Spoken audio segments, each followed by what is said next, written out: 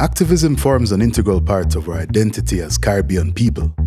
It's played a pivotal role in many historical events that have helped shape our region, such as the abolishment of the transatlantic slave trade and the end of colonial rule in many of our developing states. And it continues to drive social, political, and environmental change. As small island developing states, activism must play a major role in our pursuit of the UN's Sustainable Development Goals. It's perhaps the most powerful tool we can use to tackle major issues such as climate change and impact lives by creating access to important resources such as education. The importance of activism is very clear to CESA. It's the entire reason for our existence as a platform. So we're especially pleased to see young activists doing their part to create much-needed change. We recently reached out to two of these remarkable individuals to learn more about their journey and to see what drives them forward. First, we spoke with Kimar Hines, a student of management studies hoping to better coordinate Caribbean efforts towards sustainable development. I think sometimes as small islands, the sovereignty and the individual identity kind of outweighs our ability to pool our resources and gain increased bargaining power as a region in the whole. Then we got in touch with Gabrielle Gay, an education advocate working to provide important opportunities for future leaders. What if we just award them for it and have really engaging storytime sessions where the books actually come to life? I think that this would really, change the game. So let's have a brief look at the world of youth activism in this episode of CESA Voices.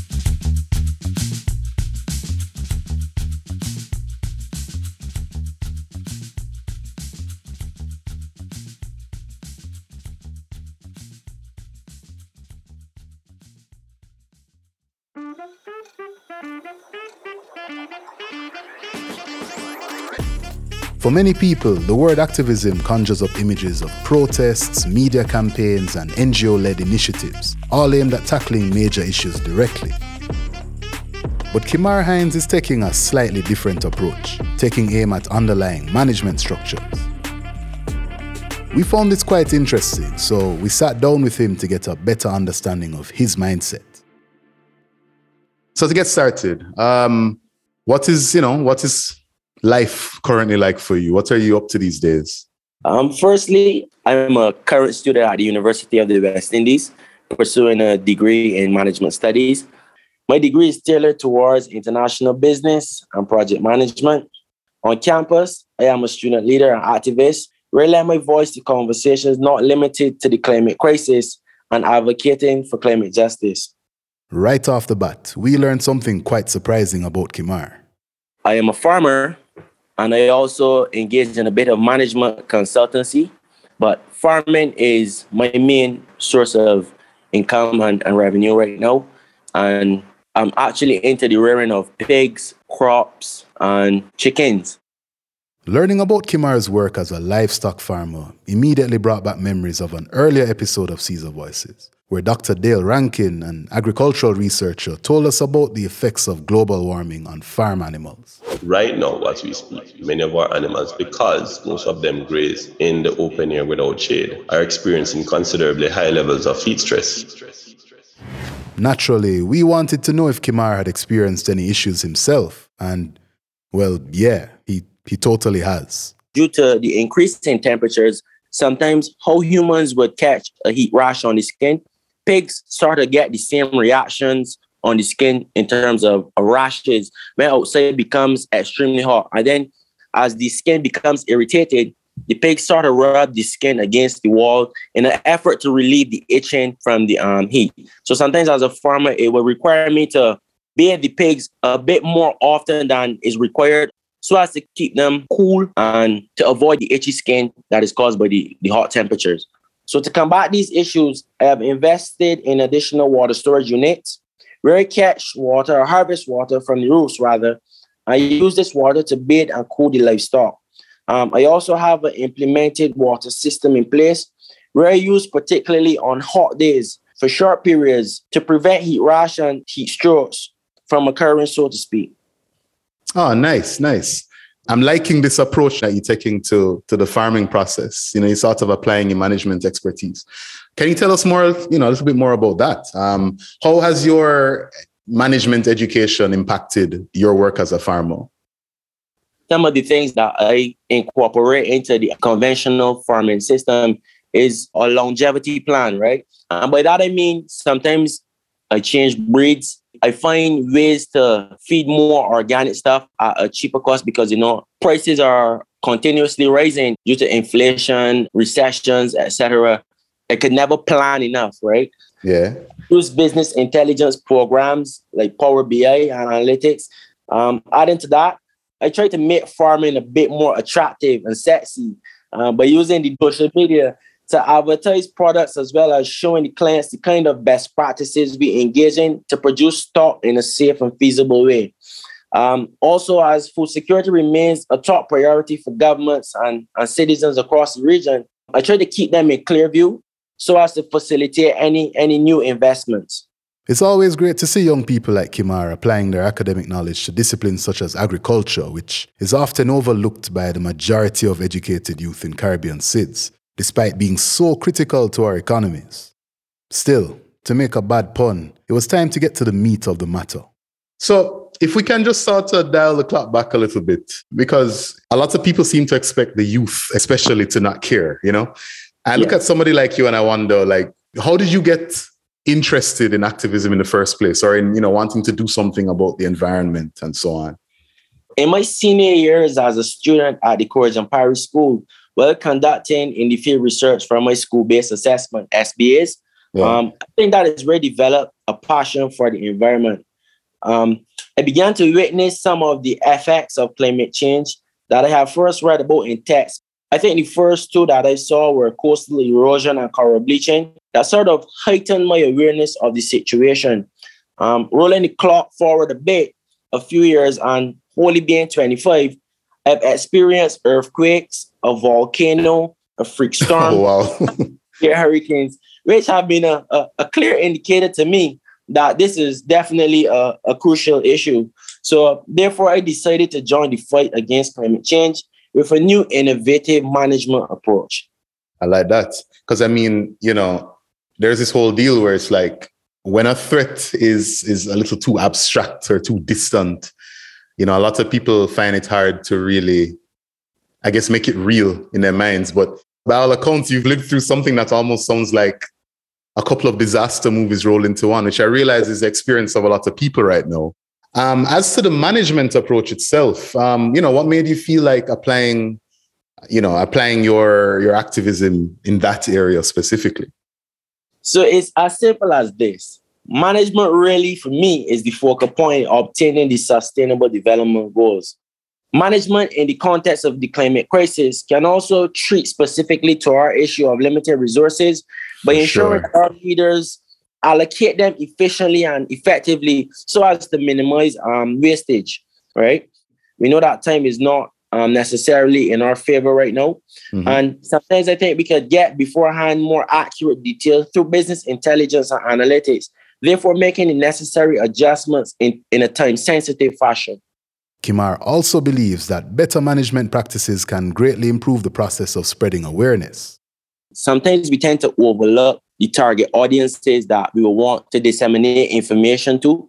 I know the climate crisis and stuff is something that not only affects select groups, but it affects everyone in the world as the climate crisis. It doesn't pick and choose who it should affect, right? So sometimes in managing, I think that we need to pay a bit more attention to how we sort of interact with particular groups. Not everyone is at the same educational level. Not everyone has the same access to technologies and stuff like that. So we need to formulate new strategies and plans in terms of how we reach these people, how we not only reach them, but we get them to understand and to bring this information that we want them to get to life, that we don't only move forward in a collective body, but we achieve some of the goals that are actually set in place, you know? The inherent value here is clear. As small island developing states, we really can't afford to be divided. If we truly want to make an impact, coordination is key. I think sometimes as small islands, the sovereignty and the individual identity kind of outweighs our ability to pool our resources and gain increased bargaining power as a region in the whole. So essentially, I think we need the persons here in the region and those in the diaspora to hop on board as soon as possible as we try to reach every audience and get them to absorb this crucial information, so to speak, and definitely take climate action now. Absolutely. We need all the hands on deck we can get. Yeah, definitely. Boy, Kimar, I have to thank you so much for doing this. Before we go, though, any final thoughts, anything that you just wanted to share personally? So I definitely would want to encourage the younger persons to definitely join the fight against climate change. As most persons hearing this podcast could tell that I'm not a science major or a science student at the current moment. And I want to tell anybody this, climate change doesn't pick or choose who it wants to affect. So persons from any particular background of study could join this fight against climate change, whether it be attorney, we could focus on the policies, economists, they could focus on the economics of the destruction that is caused, the healthcare workers, whether it be doctors and stuff, in times of disaster, sometimes persons could get injured and we need to treat those. So the fight is inclusive of everyone here in human race, right? So right. I definitely want to encourage everyone here to come forward and put a hand, lend your voice so that we could preserve humanity and the environment by extension. No, for sure, man. That's the strongest point ever. That's what a lot of people really need to realize. You said it best. I mean, climate change is not picking its targets. Yeah. So why is it that only some of us are apparently fit to do something about it? Even people who see themselves as having no skills. I mean, time is a resource. You know what I mean? Yeah. One of the most precious commodities that is time. Absolutely, man. Absolutely.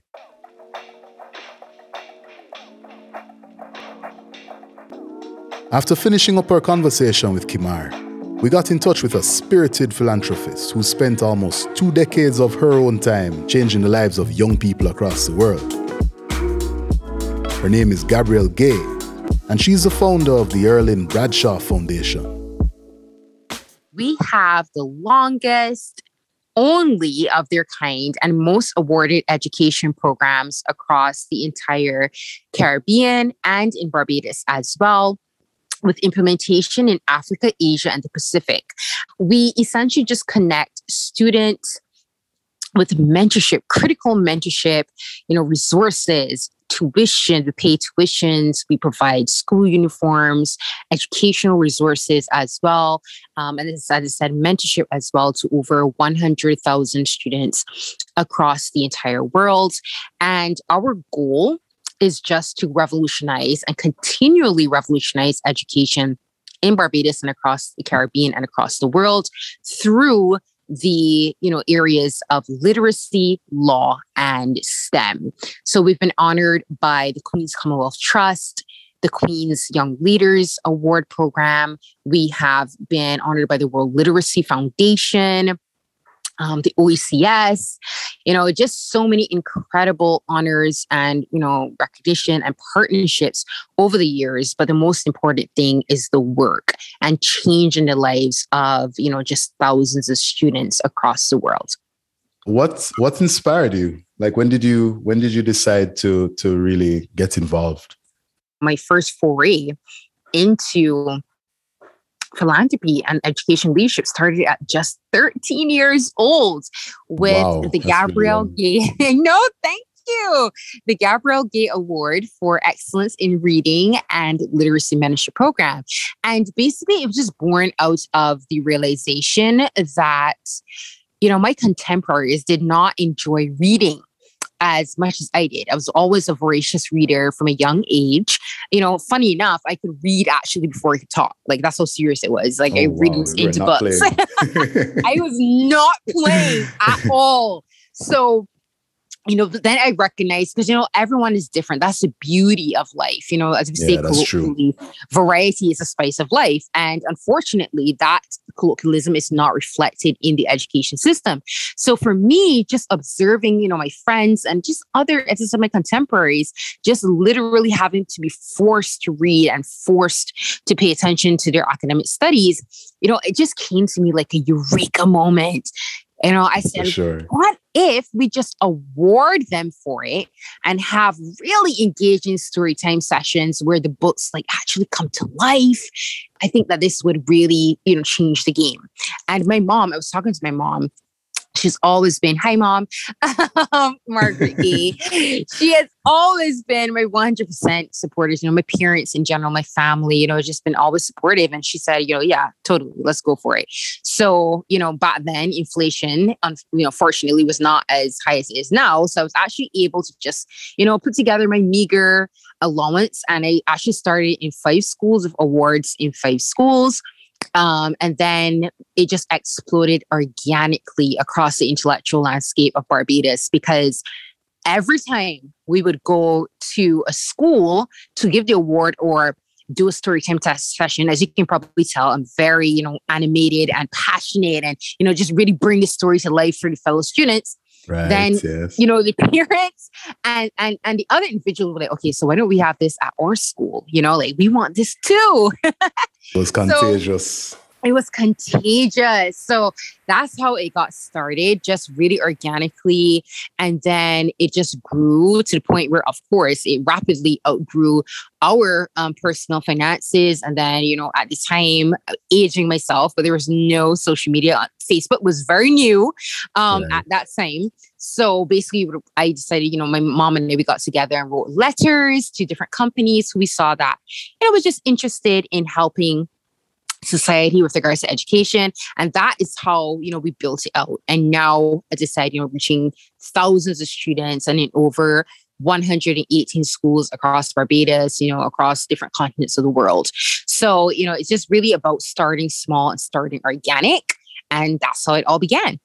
I love that. And I really like where you're tackling the problem, because I've always felt, especially as I was one of those kids who the teachers would constantly tell my parents that I had ability, but I didn't seem motivated. And once I got older, I always felt that was really the issue, was that they weren't necessarily motivating these kids. And I really like that you've really given incentive and you've added life to the process. Yes. I can imagine you telling stories, I must say.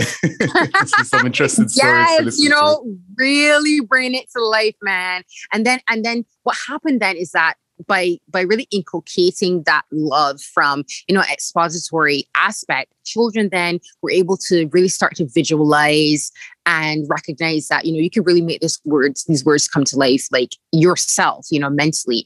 And then outside of that program, the work also extends to children who are differently able as well. So we work with those schools, children, that have, sight, hearing, challenges and whatnot. So there's that end of the program. And then, we also ensure that we connect parents as well if they're interested, because sometimes it's not always just a lack of interest. It's also genuine learning challenges, whether it be dyslexia and different things like that children may, ADHD, that children may be suffering with that is undiagnosed. So we also connect parents with learning psychologists and whatnot if they need that. So it's just a real 360-degree complement to the current education system. And I'm really happy, that it all just started with just that simple, genuine idea of, let me see how I can help others enjoy something that could be a benefit to them intellectually. Is there any limit to like the ages that you target, or is this like all the way through the education process type all of thing? The way through. So initially when we started with the primary schools, and then we added the secondary schools. So we award the same thing. We have the education sessions, but what we do is that we we show them how reading, literacy, how law, STEM is actually related to the career field and the next steps of their academic journey.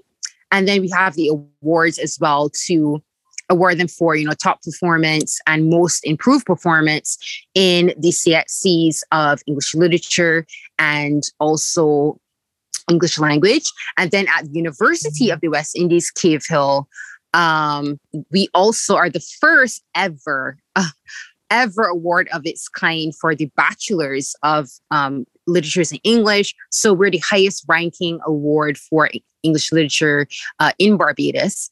That's the gamut that the reading program follows throughout the education system. Have you ever had anyone who the program has helped come back and maybe even participate in the program, like actually help to administer the program itself? Yes, actually, it's interesting how it works because all of our awardees are just individuals who even passed through the program. They have just been incredible youth leaders. Like, for example, there's a young gentleman, his name is Khalil Kofdawala. He is one of the foremost youth leaders here working with the government. He was actually the youngest person in the history of Barbados to be nominated for senator at age 18.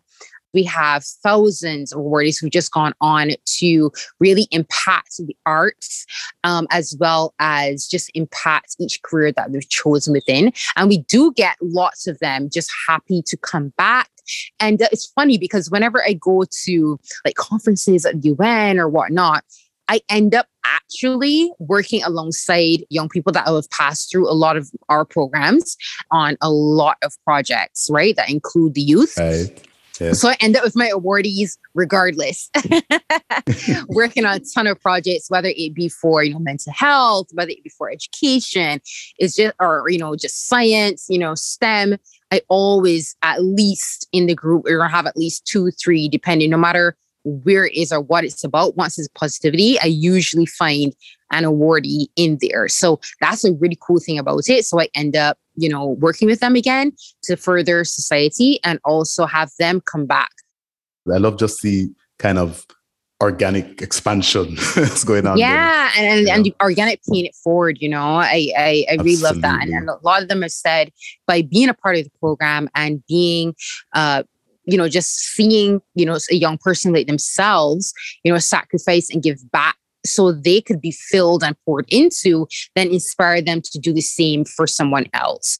It really exemplifies that old saying, each one teach one, Yes. Yes, Jelani, that's exactly it. So what about any challenges? Do you find any challenges when you're trying to actually, run this whole thing? Oh, absolutely. I'm really glad that you asked that question because a lot of interviews tend to focus on, the highlight reel of these things, which should be like the awards. Yeah, the awards. And, I have a large following on social media and all these different things. But man, the obstacles are insane. And the thing is, too, with everything that we've done, all of our programs are the only one of their kind in the Caribbean, especially. And the first ones of their kind. And so what happens then is that you are combating a situation where, people have never seen anything like it before. And then, of course, you're asking them, quite frankly, for funding, financial resources to do something that has no track record so far. But I mean, it's a great idea. Don't get me wrong. Absolutely, I only believe in calculated risks, So for me, especially for the first few years of more than a few years, I actually sacrificed a lot of my summers because what I would do is that I would work like a lot of summer jobs and I would pay to fund the programs myself because I knew once I funded it and I got it, to where it needs to be and I had a track record, then I could, there we go. So when, young people, they come to me, they're like, oh, I want to do this and I want to do what you're doing. I said, listen, you got to be you have to have crazy faith because there's really a measure of sacrifice that comes into play when you have a vision that is unprecedented and never done before. It's bigger than you, bigger than your country, bigger than yourself. You have to be willing to sacrifice. Gabrielle's years of service and sacrifice have made her an expert at working with limited resources to create windows of opportunities for others. A skill set that has most recently resulted in the creation of programs such as the FemLex cohort. so Femme for woman, and Lex is Latin for law cohort, where we essentially work with the brightest minds across the Caribbean in law and politics. Young women, we bring them together from small island developing states, marginalized communities across the world, and we just put their minds to good use. So there's a different theme every year.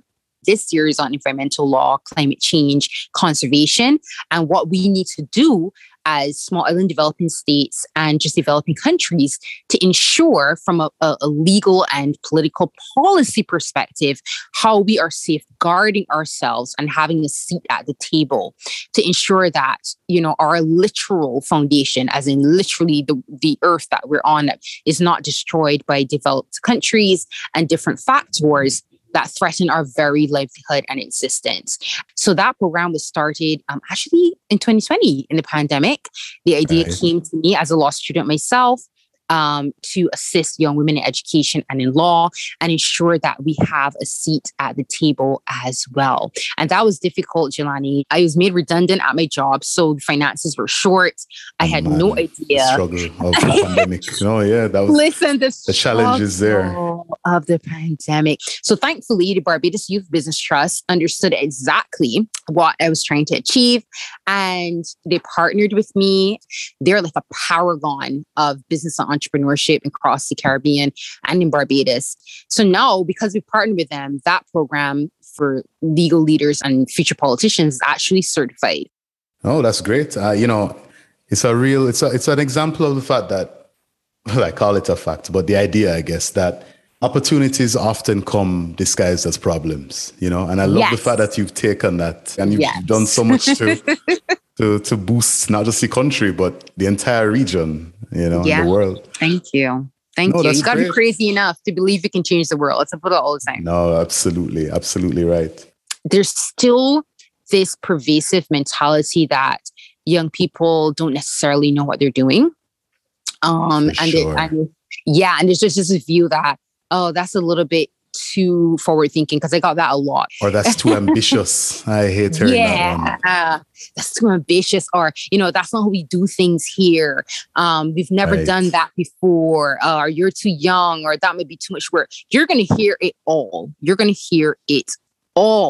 But you have to know within yourself that this is what you want to do. This is why God placed you on this earth. Even if you're not religious, this is why you have been placed on this earth, and you have that burning passion in your chest about this issue. Then it means that you have to do your research, both qualitative and quantitative, put together a great proposal, join mentorship programs like that, what we have at the foundation, or other resources that you come across, and get your message out there and get the partners to support you. I'm telling you, you're going to change your own life, and you're going to change the lives of other individuals. And you will find, and it's happened to me, you will find that by helping other people, you will end up helping yourself. And you as a person will also be propelled simply by pouring that kind of positive energy into the atmosphere, into the communities around you and globally as well. For you. Oh, that's wonderful advice. And in fact, Caesar can definitely relate to that. It's kind of our journey as well, I should have asked you this from before, actually. Sure, it should have been one of the earliest questions. But what inspired you what inspired the name of the foundation? I named it after my grandmother posthumously, because she was actually the bastion for education in our community. She was the reason that the women in our community became educated, because she was bold enough to say, particularly as Black women at that time in a post-colonial society, she was bold enough to say, no, it may not have worked for my generation, but I want my children, not just the boys, but I want my children as well, all of them, to attend school, girls and boys. And I feel, speaking to the other mothers in the village, that you guys should do it too. When she transitioned, we had people that we didn't even know come to us, and they were literally sobbing uncontrollably, because they're like, she's the reason that the entire trajectory of our family's lineage has changed. Because what will happen is that, particularly with girls, they would finish just up to juniors and then they would be sent off to either, be maids. It's like they never got the chance to be intellectual, right? Especially as a young Black women, that's what they were subjected to. And I just want to make a disclaimer that there's nothing wrong with anyone who may be in custodial or, maid type jobs. If you love that, go for it, because we all have our part to play. The problem is that the system didn't allow a choice. So she stood up against that. And by doing that, now a lot of these people are, principals, doctors, lawyers. And that's because of my granny, being bold enough to stand up to the system, of course, and of course, the systemically racist system at the time. It's on top of it all, yes. Yep. So then that transferred to my mom, who's now, at the top of her field in the medical field. My dad as well, medical professionals. That transferred to her. And then, of course, she transferred that to me. And then I felt it was only right. She was the root. She was the genesis of this. So I'm going to just grant her that posthumous honor. Now, imagine that. A brilliant individual, well-positioned to change literally thousands of lives through educational activism, thanks to her grandmother doing the same thing 2 generations earlier. If that doesn't perfectly demonstrate the power of activism to pave the way forward for Caribbean SIDS, perhaps nothing can. Anyway, that's all we have for you on this episode of Caesar Voices. We'd like to thank our guests for taking the time to share their insights with us. We'd also like to thank our funded partner, the Barbados Environment Conservation Trust, for making this episode possible. The Trust aims to help Barbados reach its national development goals by supporting local initiatives aimed at environmental sustainability. Of course, we'd also like to thank our listeners for tuning in to the Caesar Voices podcast. If you like what you've been hearing so far, please feel free to give us a rating wherever you're listening. We'd also like to remind you that you can visit our website, caesarjournal.org/donations, to lend your financial support. Or join our monthly donor club on Patreon and gain access to exclusive content, or even be featured in an episode of our podcast. Just click the link in the description. And if you'd like to sponsor an episode of Caesar Voices and feature your company or NGO, please click on our corporate link to learn more.